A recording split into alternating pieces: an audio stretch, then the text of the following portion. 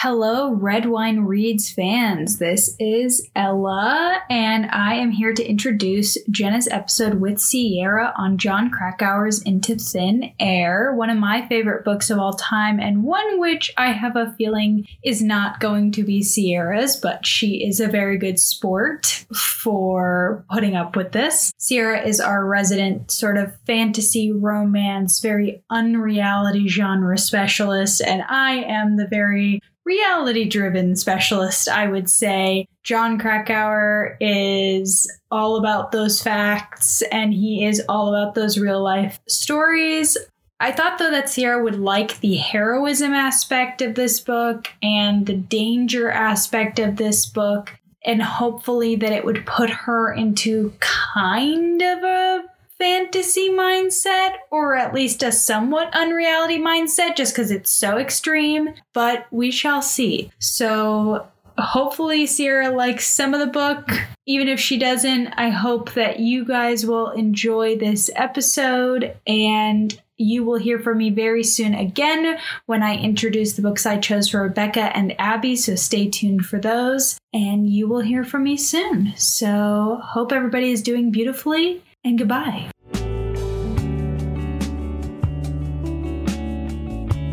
Also, I didn't know we could DNF because I would have. I'm sorry.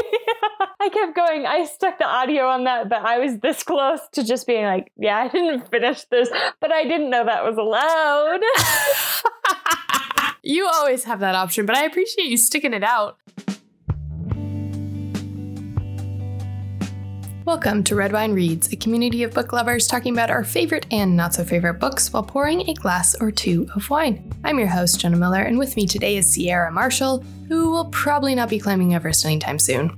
Now, before we start, I should warn you that we do spoil the endings of the books we review, so if you don't like that, then please go finish the book and come right back to this episode. But if you're just here for the fun-loving conversation, then welcome. We are so glad you're here. Whether you want to read one, none, or all of the books that we are reading this week, this month, this year, the choice is up to you. These reviews are not backed by any science or experience, just purely two opinionated amateur readers. You may hate the books we love or love the books we hate. Everyone has different tastes, but we hope this podcast is fun to listen to, no matter how you like your books. You can tell us your opinions of these books and your own hot takes on our Instagram and TikTok at RW Reads Podcast. That's at RWREADSPODCAST. So without further ado, let's pull some corks and get reading. This week we read Into Thin Air by Jon Krakauer.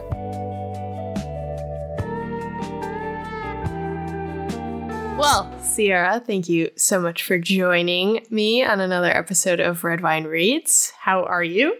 Thank you for having me. I am good. I am excited to talk about this book. And we'll leave it at that. We will. So I guess we're already into it. So this week we read Into Thin Air by Jon Krakauer. And a few quick facts before we get started. So this book was published in 1997, and it has received a 4.2 out of 5 on Goodreads. He published this in 1997 about the 1996 Everest disaster, which left quite a few people dead. I want to say it left 12, and then there was one more the day after or something. I feel like it was just too many people up at the summit, and a storm rolled in, and it did not end well. And so he was on this climb for an article that he was going to write for Outsider Magazine about the tourism aspect of Everest, and then ended up being caught in this crazy situation.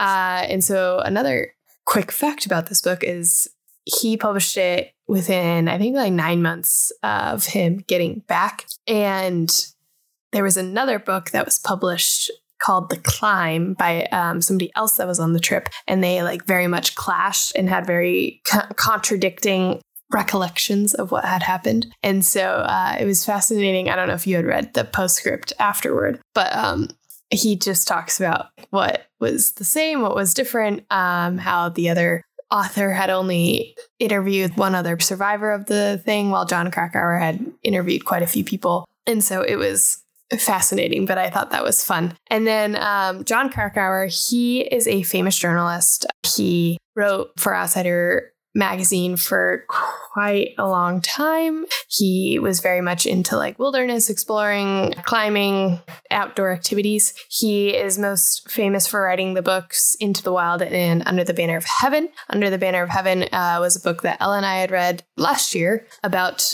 the fundamentalist Mormons. So that was also a fun hang. And in 1999, he received an Academy Award in Literature from the American Academy of Arts and Letters. And there was a movie that was made called Everest that was loosely based on his book and also kind of took aspects of the other book that I had mentioned earlier. And he is known for absolutely hating that movie. Kind of funny. We will get into that later. So before we get into our summary and everything else, what are we drinking? I wish I was drinking something stronger. This is a sparkling soda with cherry and fresh lime. Ooh, that sounds good.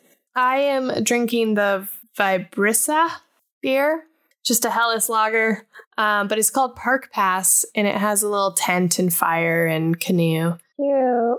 So I was like, this is perfect. Amazing. So let's hop into the summary. This is just off of the back of the book, as per usual. Jon Krakauer's Into Thin Air is the true story of the 24-hour period on Everest when members of 3 separate expeditions were caught in a storm and faced a battle against hurricane-force winds, exposure, and the effects of altitude, which ended in the worst single-season death toll in the peak's history. In March 1996, Outside Magazine sent veteran journalist and seasoned climber Jon Krakauer on an expedition led by celebrated Everest guide Rob Hall. Despite the expertise of Hall and other leaders, by the end of the summit day, 8 people were dead. Krakauer's book is at once the story of the ill-fated adventure and an analysis of the factors leading up to its tragic end. Written within months of the events it chronicles, Into Thin Air clearly evokes the majestic Everest landscape. As the journey up the mountain progresses, Krakauer puts into context by recalling the triumphs and perils of the other Everest trips throughout history. The author's own anguish over what happened on the mountain is palpable as he leads readers to ponder timeless questions. So there you have it.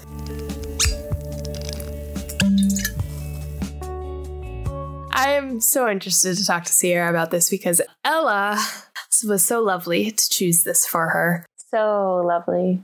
I feel like, as I've mentioned in previous episodes, this month, June, July, and August are all books that everyone else has picked out for each other to read. And I feel like everyone was pretty nice, except for when they were picking for Sierra. They were so mean to me. I gave them options, and they decided to give me this, or at least Ella did. And I cannot forgive her for it. Well, she also hated the book you chose for her, so I think it I'm happy. It balanced out. But this is so funny because this book is like my cup of tea. Something I am low-key obsessed with is like survival stories, and especially like wilderness survival stories. I think it's maybe this fact of like, I never want to be caught in that situation, but I want to know what to do if I was ever caught in that situation. And so I love hearing like everybody else's stories about it. And I've always been a fan of documentaries, memoirs, all that type of thing. So this is definitely right up my alley. And Jon Krakauer's writing is phenomenal. I will say it's dense. He is a very methodical writer, and he's a journalist, so he's gonna write in a journalistic way, which is a lot of facts, a lot of background, a lot of kind of side tangents. It's like if he mentions, the Hillary Step, he's gonna go back and he's gonna talk about the story about how the Hillary Step came to be. So I can see how his writing, and with you being such an avid hiker and outdoorsy person. Oh, yeah. I say that in a sarcastic tone. Not that Sierra is not, but this is like extreme sports, and I am not an extreme sports person either. I don't like backpacking. I rarely like camping. I like to be in my own bed at all times. But like I said, guilty pleasure, this type of stuff. And so this book was like my cup of tea. Fucking loved it. But I will say at times it was even dense for me. But I would love your initial thoughts on this book after finishing it. I felt like I was reading a textbook or an essay. And so I understand like the value of it. And I knew without a shadow of a doubt that you would enjoy this. And I was like, Jen's going to be so mad at me because I'm over here. I'm going to like slam this book because I thought it was the most boring thing I've ever read. To be fair, though, like I'm very much into fantasy. This is so not my genre. And so for me, it is literally like opening up a science book or a history book and just reading it. You know, when you would open your old history books and they would have real stories of people in history and like it's from their POV, or that's how I felt. And it just was not my thing. And I really did not enjoy 1 second of this. And I honestly wanted to fall asleep reading it. Okay. I will give the readers a little inside look where Sierra texted me when she finished the book that this is the most boring book I've ever had the displeasure of reading. And then I thought that was so funny. And I had sent it to Ella just to get her initial thoughts. She responded with LOL, all caps. She goes, one of the most acclaimed nonfiction works ever, about a man literally almost dying on Mount Everest. I love that she hates it. It's incredible. I just thought that was so perfect. Because I get it. Like I said, he is a dense writer. He writes like he is writing for a textbook. He writes every single detail, whether you want to know it or not. But I have to ask, when he is talking about these people going missing and this crazy storm and him hiding in his tent and these crazy winds almost blowing the tent off and finding Beck and his whole like hand has frozen off. None of that got ya. See, I think the problem for me is for such a story that could be so very like plot driven, it's not. It is very much, I don't know, it's just someone like really like explaining it. It to me doesn't feel like there was this anticipation of what was happening. Like he told us at the beginning what had happened. And I know it's a historical event. And so some people would know this from like watching the news, but I was not born at this time. So I have no clue. And I just think for such a story, I get he maybe didn't want to sensationalize it in a way that was kind of turning it into something less than what it is valued. So like these are human lives. He wants to take this very seriously. I understand that. But it is such an incredible story, but also like could be a more incredible story with the way that he could have told the story. And that's what bothers me, is that this is something tragic and also incredible that he made it out alive. And for all that is worth, it was so unbelievably boring. And then I also had a ton of other issues with it, but it wasn't with the actual, because I know you like shouldn't necessarily critique because this is actually someone's life and these are conversations that were had, but there are parts of like these people and like the decisions they made and even like from before they go up on the mountain that I just absolutely question. And it makes me think, well, that's a guy for you. You know, we are talking about the majority male people who are going up on this mountain. And I think there's a lot of problems I had with it. Sarah just hates stupid men. Yeah, I really do.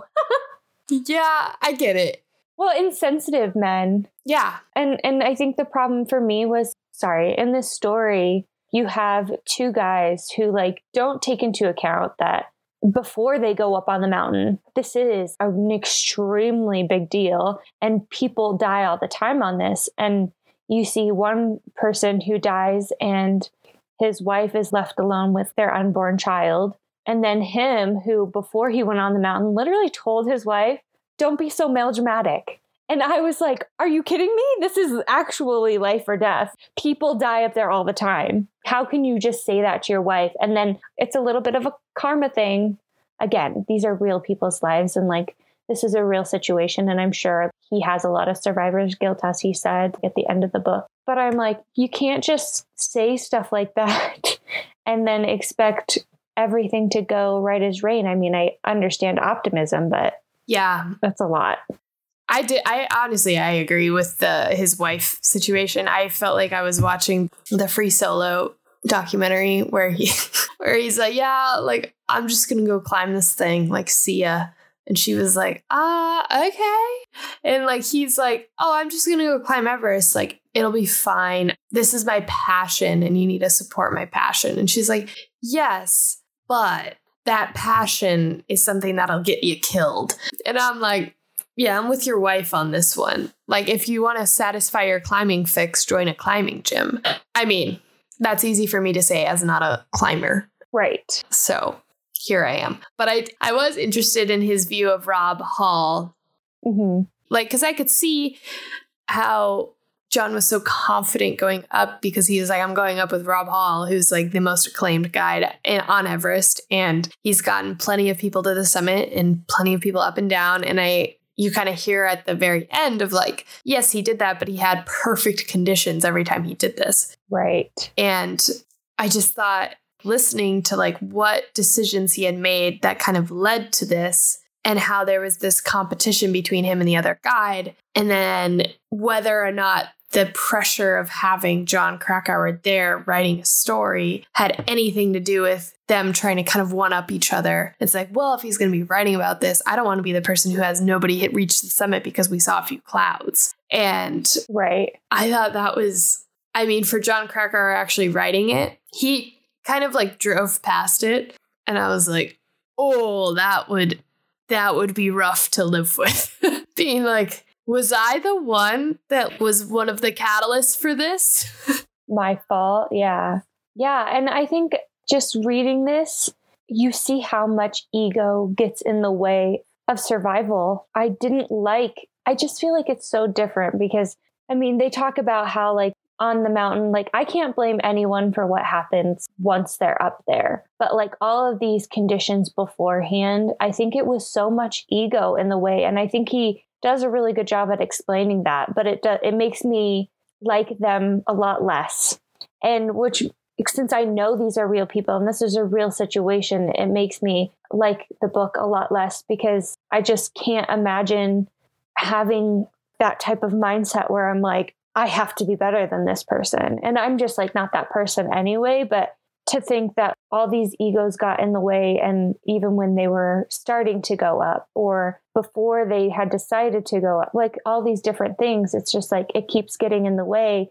And if they could just see past that, they would have seen how dangerous this was. They could have understood. They could have, I mean, at the very least, said their goodbyes before their goodbyes had to be like thrust upon them, or some people didn't get them at all. I just think there's a lot of not pointless, but not, I'm trying to think of the word. It's not pointless, but it's like nonsensical death because of people's own selves getting in the way. Yeah. I think there is an aspect, I think, that if I were in the same situation, this is me saying this without, my biggest hike was a 14er in Colorado, and that was a day. And like, I wouldn't know if I had the, lack of oxygen coming to my brain and how that would affect me. Right. But I think like if I had made it that far, and especially the people that had made it that far multiple times and not quite made it to the summit, you're going to want to be like, I can push 2 hours. It'll be fine. I'm supposed to turn around at 2. Well, I'll turn around at 5. I'll be fine. Right. Yeah. You've got to imagine that would impair you. And so if you have, 20 plus people doing that, that's insane. But that's where you have to have the guides be like, sorry, my guy, we're turning around. Yeah. And having like the Russian turn back and like go ahead of all the rest of his people, and having Rob Hall just waiting at the top for his one guy, and having Scott Fisher kind of not being able to turn his team around at all either. It just was so stressful when they're all trying to make it down and they have to wait for each other and like in a bottleneck, and they're all trying to like come up while other people are trying to come down. And you're just like, this is taking way too long. Yeah. And you think if it's perfect conditions, it doesn't matter if you're hiking in the dark because like it's going to be fine.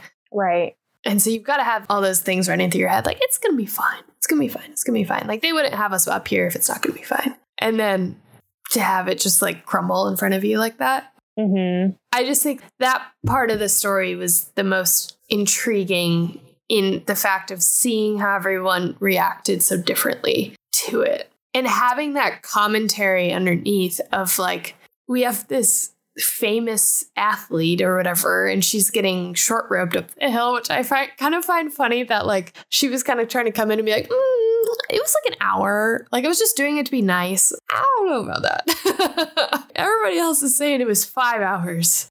I don't know. I just think it was such an interesting commentary to be like, who is hiking this?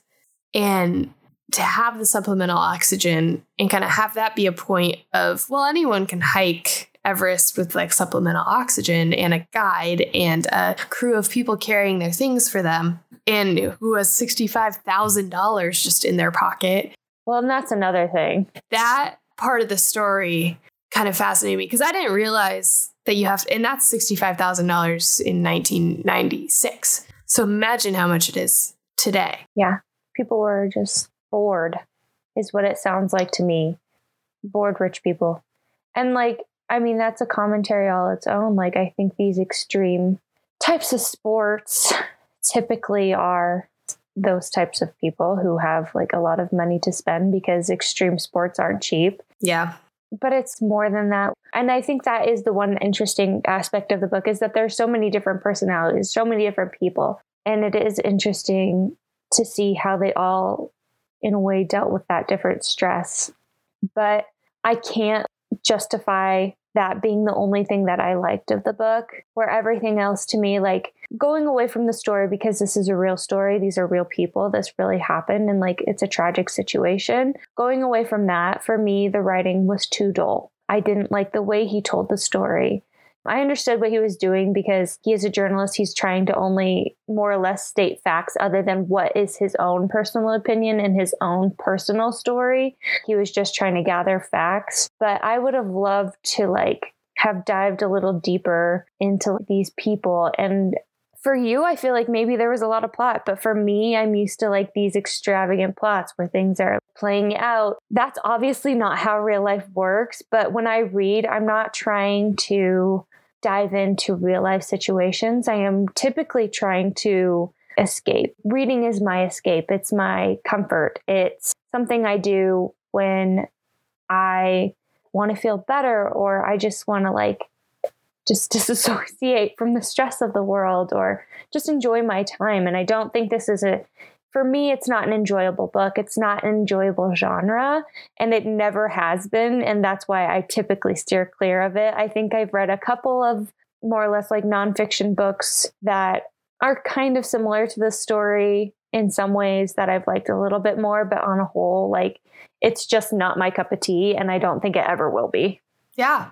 And like, that's totally fine. And I think like, this is kind of the fun thing about these next 3 months of like reading other people's picks is everyone's not going to like every book that's chosen for them. There might be some happy surprises, but I think it's interesting to get someone like out of their comfort zone and then to be like, yeah, I was right. I don't like this. I don't like this at all. Yeah.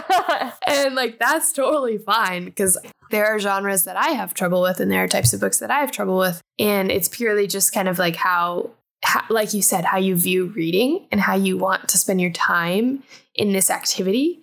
And I have talked to many people about like this book or about different like memoirs or different things like that. And people are like, I can't do memoirs. Like you said, I read to escape. I don't need that shock of reality in my life or like even contemporary fiction. And for me, I think with a journalistic background and kind of like, you know, going through college, reading these types of stories and really diving deep into like documentaries and diving deep into these long form articles, like the one he wrote for Outside. This may be a controversial opinion, and I'd be interested to put this out on social media. But I think that reading different genres and being able to enjoy different genres can be trained. Like, I don't think it's inherent.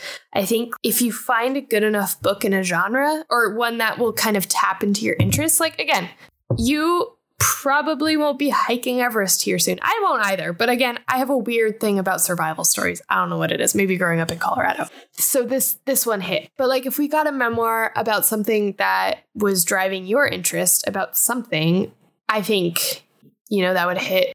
But I think if you read enough of a genre that you are uncomfortable with, I think you kind of learn how to read it. Because like for me, fantasy was not enjoyable to read before I started this podcast. And it's just like training your brain to kind of pick it up. So of course, this book is going to be boring if all you've been reading is these like fantastical worlds and these beautiful romance stories. Right. Like I totally understand that. And so again, I would love to see what everyone else thinks. But I think if you start reading enough of a genre, you kind of start to pick up an affinity for it. Well, I definitely agree. Because I have read memoirs from other people, which I found like very interesting. I typically don't relate with outdoorsy, or I typically find women's stories more interesting. Not to say that all men's stories are interesting, but as a woman, experience very similar things to them when it comes to life and society and where I fit in society. And it's very similar stories to them. Even like women who have passed, biographies, or even if they were older, memoirs, I can see that. I can see how that has affected even us today. And I just didn't find this one at all interesting. And I have never been more angry at someone who has gone through so much. And I am sympathetic to that. And I do understand this is a tragedy. And I appreciate the fact that he's writing about it. For those who are interested, I am not interested. And I'm very saddened. And that is what really ticks me off more than anything, is that it's just a tragic story. And I think there are so many tragic stories in the world, and I'm kind of sick of hearing them. And so that's another driving factor as to why I don't like this book. And I'm not saying everything's happy and sunshine and rainbows or whatever, but I do like a happier story versus something that is tragic and death driven. And as interesting as some of it may have been, it's not ever going to tantalize my taste buds. Yeah. And I think reading too, a book will hit different at different points in your life. I know with his other book, Under the Banner of Heaven, any other year, I probably would have been able to read that all the way through. But for the true listeners out there who've been with us from the beginning, you'll know that I did not finish that book. And I had been consuming a lot of content about the Mormon church and about just the abuse that the women had gone through. And I was just I think I'm tapped out. I think this is a little bit too much for me right now. And so I DNF'd it. But it's one of those that I'll probably come back to, and I'll probably want to read it because I am interested in diving deep into the full story. But I just at this point in my life, don't want to dive deep into that type of pain right now.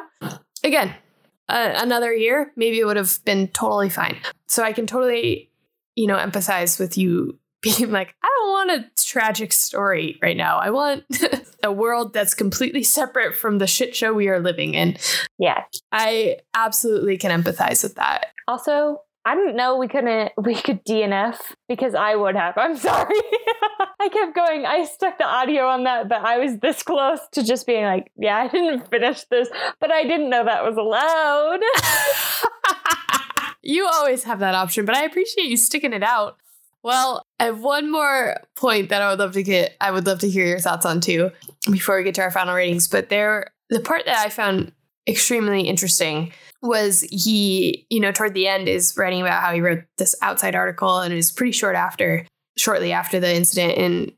And I can see why editors were what the fuck are you doing? Take some time. You just were in one of the craziest disasters of human history on Everest. But also he gets that letter from one of the deceased sisters, and she writes to him and being this article is bullshit. You are putting feelings and you are putting these experiences into people's mouths that are now dead, and you just hid in your tent and you didn't do anything. And there was part of me that was well, fuck yeah, I would have stayed in my tent too. There's a lot of extreme conditions. And I think Jon Krakauer kind of owns up to it. And he's yeah, I guess if you want to call that being a coward, I was a coward. And I think in in the era of movies, in the era of TV and of the hero's journey, you want to be like, I would have taken action and I would have gone out there and looked for people and tried to save people. But you got to imagine that is absolutely terrifying. And I do think that, at least from the recollection I read, it didn't feel like he was putting any emotion or motive behind people. Like, it was very genuinely like a journalist's writing, where he just wrote what everyone was telling him. And it was very much, this person said that they saw this person doing this, and this is how I felt when I was talking to this person. But I can't imagine writing a story where people are dead and you're having to like recount the last days of their life. Right. And you've only known them for a few weeks. Yeah.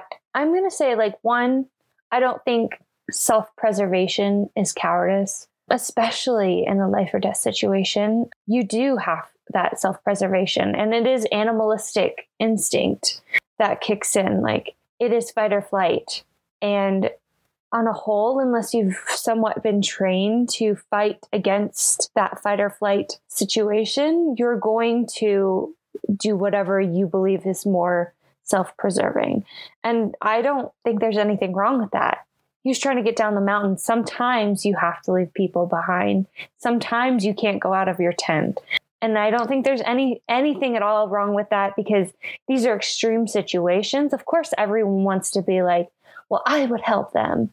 But when it comes down to it, it is so deep within your consciousness. It's not you. It is animalistic drive. It is something that is uncontrollable, really, unless very specifically trained to fight against that. So, first of all, I think it was so very mean-hearted, and I'm sure that person came out of a place of grief. And so it's not really fair to say that it was mean of them, I guess, either, because, I mean, they're grieving. So, of course, they're going to be upset and find someone to blame. Yeah.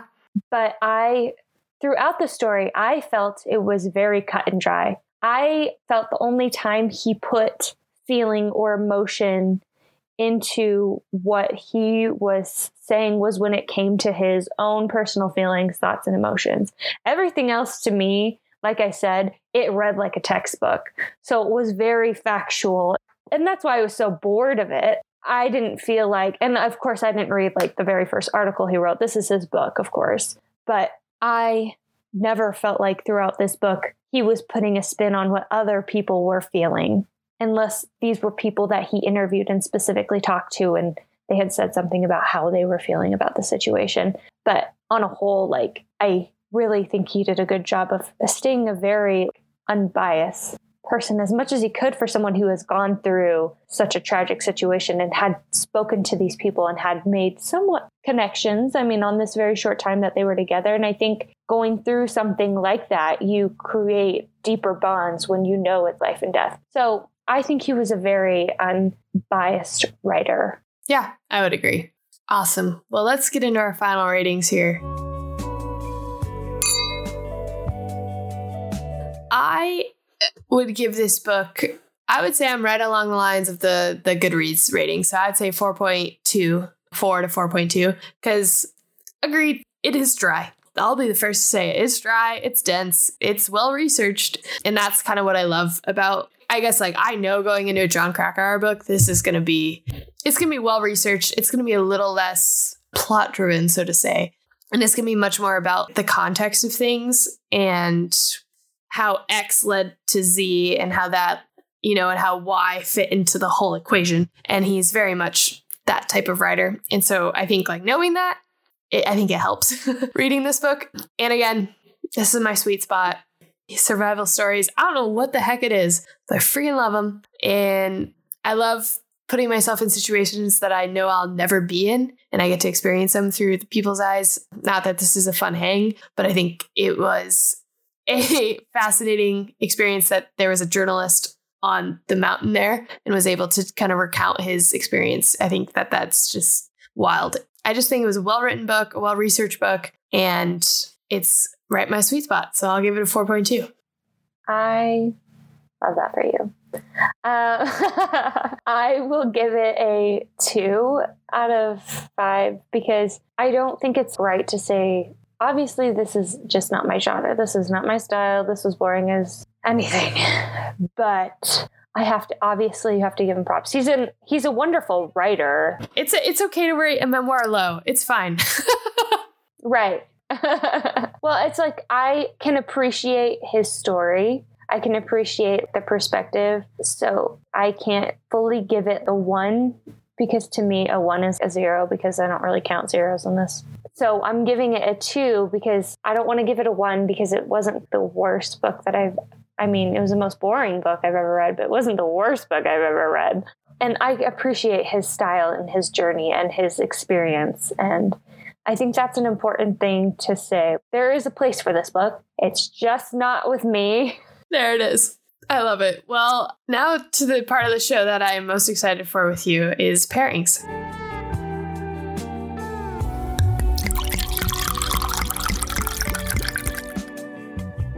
I'm ready. Great. Lately, we've been doing a little bounce back and forth. We'll go along with that order because it's been fun. All right. Start us off. What do you have for a drink? Cocktail. I have a snowplow because I think it's fitting. It's like a boozy hot chocolate. So it's got like Baileys, whipped cream, cocoa powder. I want to say you can also add rum or vodka, whatever your choice. Some people put whipped cream vodka in it. Up to you. That's a great option. We make our own version of a snowplow, but it's with peanut butter whiskey, and it's delicious. Oh. It's really good. The drink that I chose was a White Russian, mostly because of the color, and it looks just like a little glass of milk with booze in it. So there's that. TV show, go. TV show, I have Bear Grylls. Great. Survivalist. Could also do, I guess, Naked and Afraid, but I'm going with Bear Grylls because he will teach you how not to get in these situations. Yes, he will. That's a great option. My TV show was I Survived. I think this is like my intro. I have watched that. This is my like intro into this type of genre, and I think this is what hooked me. I used to watch that all the time, actually, which is funny. I like the TV version. Yes. Of this book. Okay. Yeah, I love it. Yeah, there was an episode where there was a kid who put a sock on and got bit by a Black Widow, and they were from our hometown in Steamboat. So I was like, oh my God.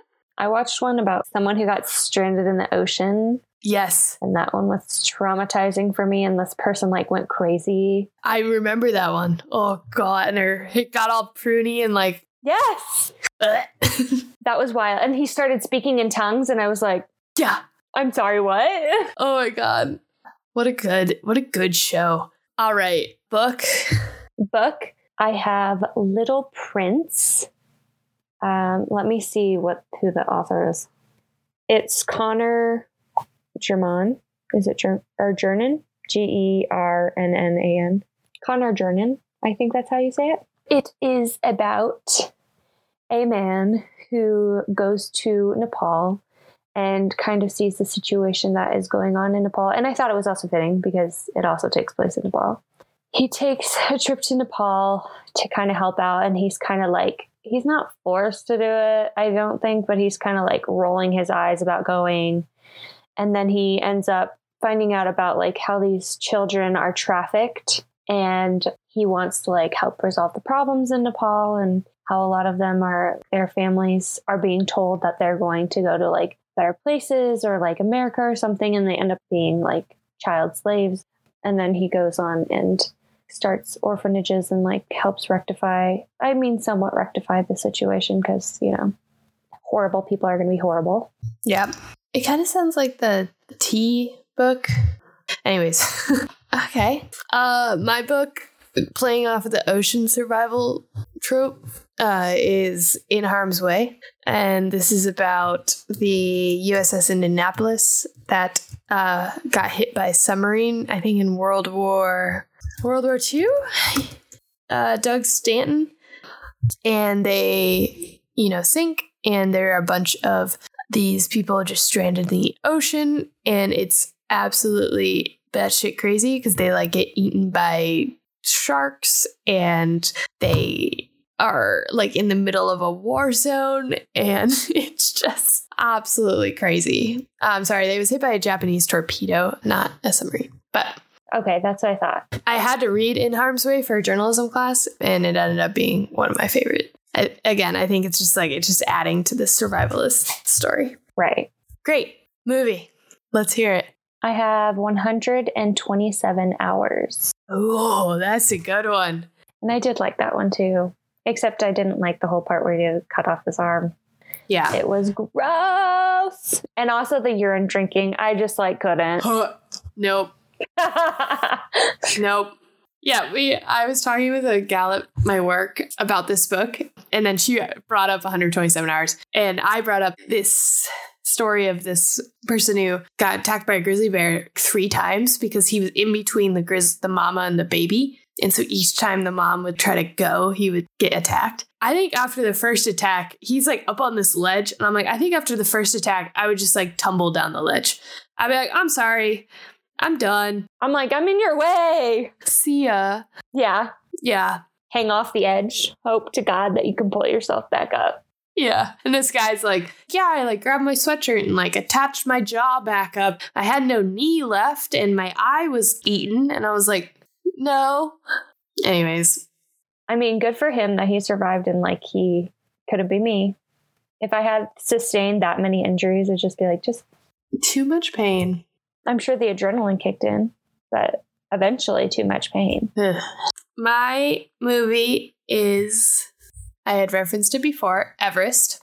And this one is loosely based off of Into Thin Air. It's also kind of based off of the other book that had came out, The Climb. So if you want semi-accurate dramatization of what happened, then this is a good option. They did make Into Thin Air a movie. I haven't heard anything, so I can't imagine it's good. I don't know, maybe. It was made in 1997.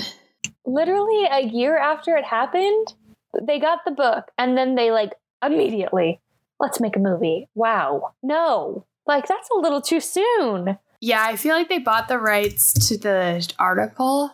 So anyways, there you go. And then I have one extra.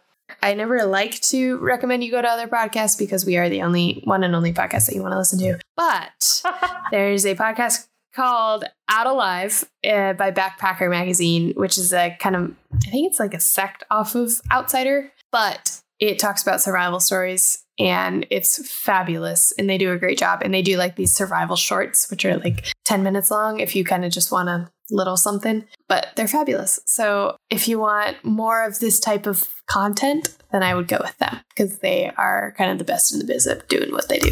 And that's it. That's the show. Thank you, Sierra, for bearing with us and doing it and reading a book outside of your comfort zone. Ella, you're my enemy. Well, Sierra, cheers. Thank you again. Here's to another episode. Cheers.